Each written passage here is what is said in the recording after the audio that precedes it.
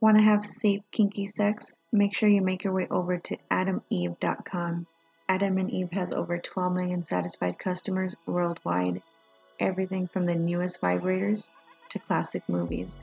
When you're on AdamEve.com, make sure to enter in the promo code HUSH50. That's HUSH50 to get 50% off almost any one item and free shipping. Do I need to say that again? Free shipping. Make sure you have your kinky, safe sex needs satisfied by visiting AdamEve.com. Welcome to Hush, the podcast guaranteed to give you a load of fun. And with that being said, let's slide into the episode.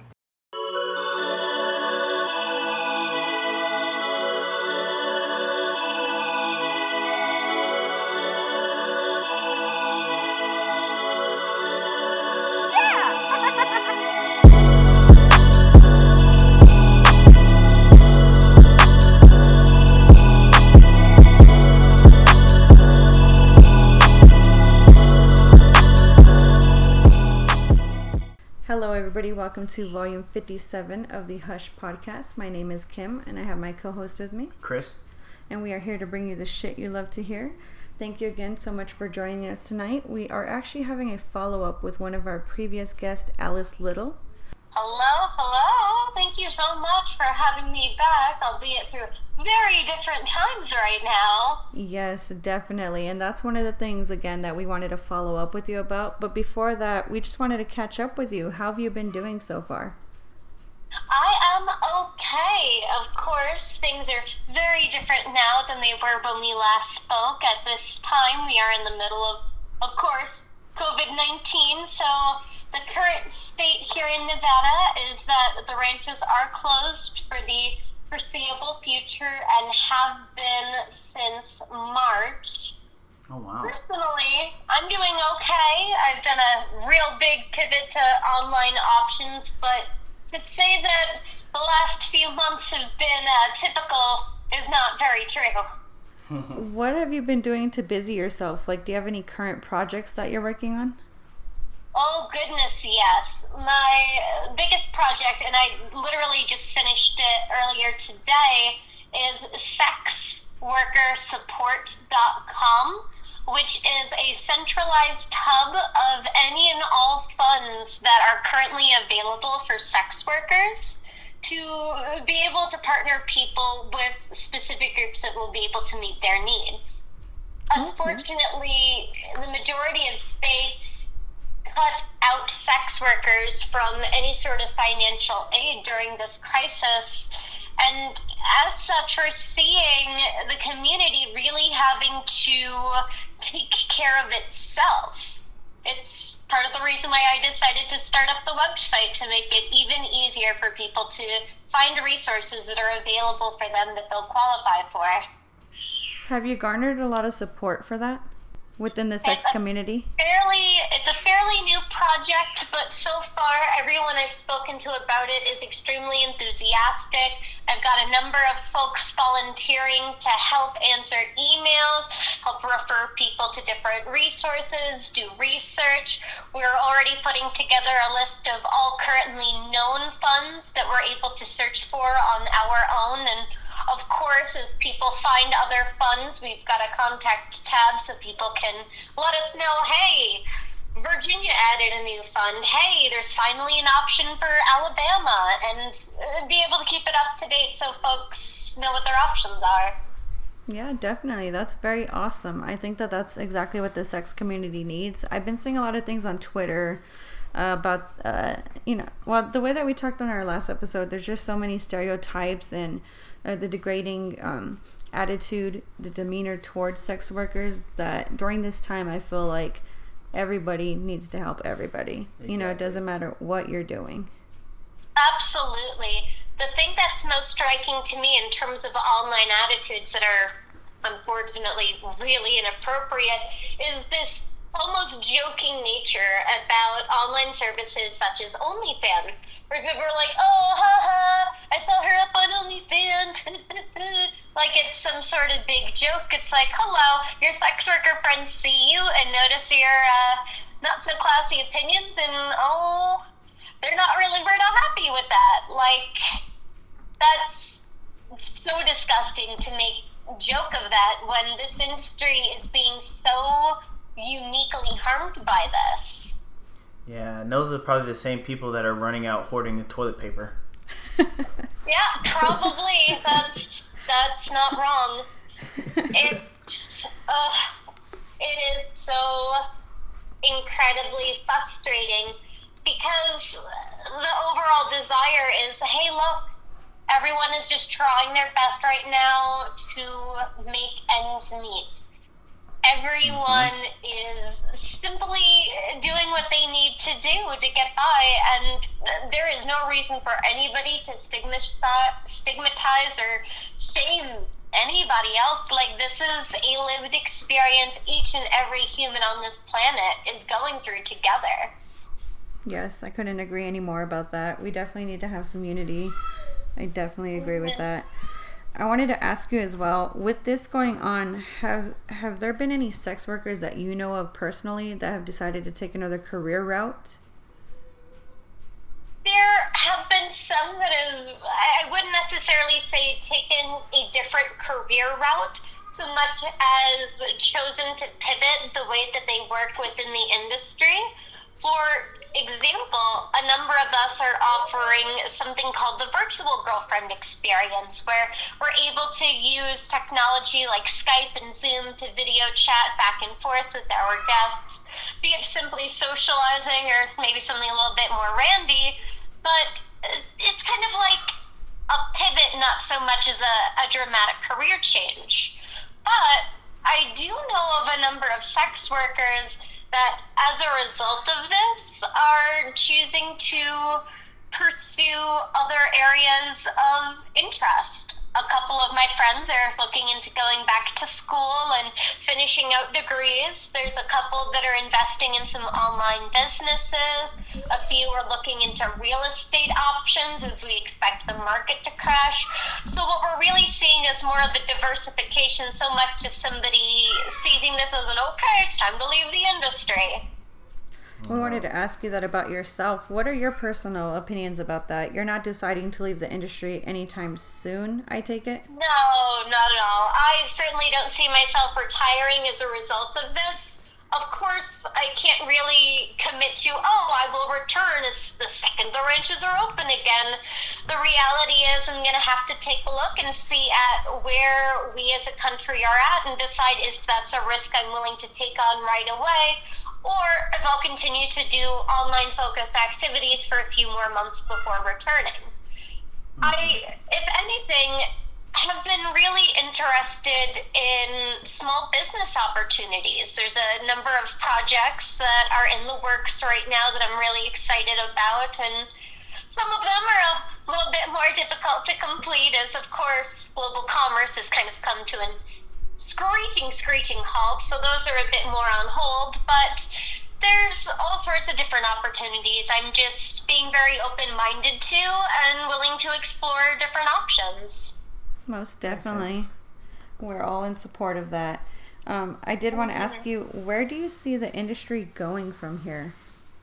Honestly, I see the industry becoming far more focused on the needs of the women and men that work within the industry, and I see a potential opportunity right now for there to be kind of this emergence of workers' rights, much like we're seeing in other industries where the workers are demanding things like hazard pay, they're demanding support, they want to have personal protective equipment, all sorts of different things, and I have a feeling that this is going to shift the narrative around sex work in some really dramatic ways.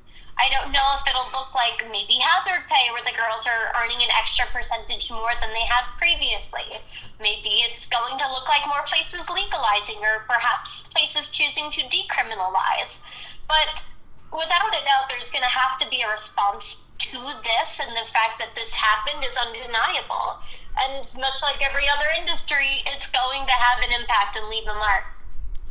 Yes, most definitely. We just had a conversation a couple of days ago with a new guest on the show. Her name is Lola Davina. She had done sex work on and off in the industry for about 25 years, and she brought up how she was actually an escort during the time of the HIV and AIDS epidemic, and how she would, if you would have asked her back then about going to an AIDS walk, she would have just laughed, like, no, that's there was just so much misinformation about everything. And then all of a sudden she said that the attitude just shifted and everybody embraced finding a cure, and it wasn't so much stigma around it. People were embracing like this is affecting a lot more people, not just the gay male community basically, but this has affected a lot of people, and this is something that we need to unite for. Do you kind of see it when you're talking about maybe it'll go that way? That's kind of what it brought up, was just a shift toward things, and it sounds like that's what you're kind of hoping for. I'm not 100% certain what the outcome will end up looking like, let alone what the most idealized outcome will end up looking like. But I certainly believe that sex workers are going to have to be a part of the conversation and narrative around what is the most ideal situation, how do we want to be able to return, what kind of protections are going to be most beneficial, etc. I certainly hope to see some sort of unity come from this as a result. That would be tremendously valuable to everyone right now, especially the marginalized communities. Yeah, that's very true. We agree with that. You mentioned like a virtual girlfriend. I wanted to touch on that. What do you feel, has there been any pros and cons to becoming more virtual at this point? The biggest pro is being able to respect social distancing. It's also given me the ability to connect with guests that may not have been able to travel out to see me, but were always interested in getting to know me or spend time with me. There's a number of folks that are disabled that make traveling extremely, extremely expensive, and previously I just simply didn't have the time to be able to offer online services. I just had so many demands on my time due to the job that now I'm able to work from home and work even more efficiently, as I'm not having to travel back and forth to get to work and whatnot. It's allowed me to connect with people I never have before, and that's been really beautiful and really nice. How can people connect with you? We wanted to make sure that if there are any listeners out there, that they know how to reach you personally. Yes, the best way to reach me is going to be through my email. That's going to be alicelittle@thealicelittle.com. And I'm offering all sorts of different connective opportunities. Everything from let's go for a walk with our dogs together to, hey, let me go through and show you some of my lingerie collection and put on like a little fashion show for you. There's this kind of opportunity for people to build out what they want their evening to look like. We could do dinner and drinks and a movie and then explore each other intimately. So I have a lot of flexibility, and there's been so much creativity so far. Have a lot of people taken well to that? Like, are you still getting a lot of people that want to do this virtual girlfriend experience, or has that been a challenge to try to intrigue people with that? I've, if anything, been really surprised with how openly everyone has embraced this shift.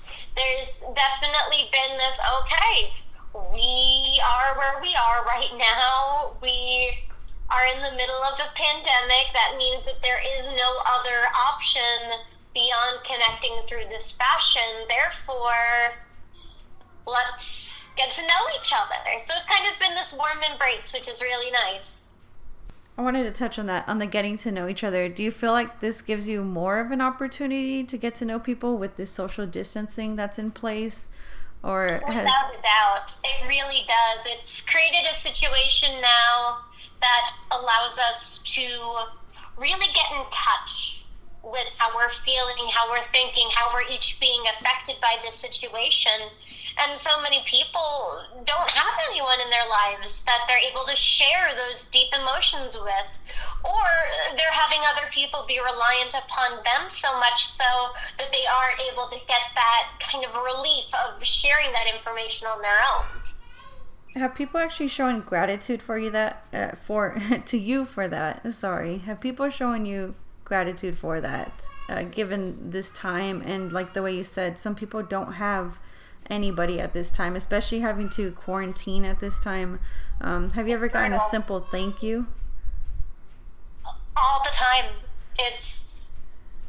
I feel like something that's almost becoming integrated into our culture right now is this attitude of gratitude, where we're grateful for anyone and everyone that's able to make our lives a little bit better right now. I know for myself, like I just had my groceries delivered about 40 minutes ago, and I was like, thank you for being here, thank you for doing your job, please let me tip you very generously, like, I appreciate you, do you need masks, do you need gloves, do you have everything you need? Like, there's just this attitude shift towards being grateful, which is really beautiful to see. Yes, we agree. If there is one thing that I hope comes from this whole mess, it would be that we continue to embrace that gratitude and that gratefulness for each other, and the understanding that while we may no longer be in a tribalized society where everybody's living and rearing children together, we certainly are all connected societally. We rely upon each other, and as such, it's important that we care about each other and show gratitude for each other.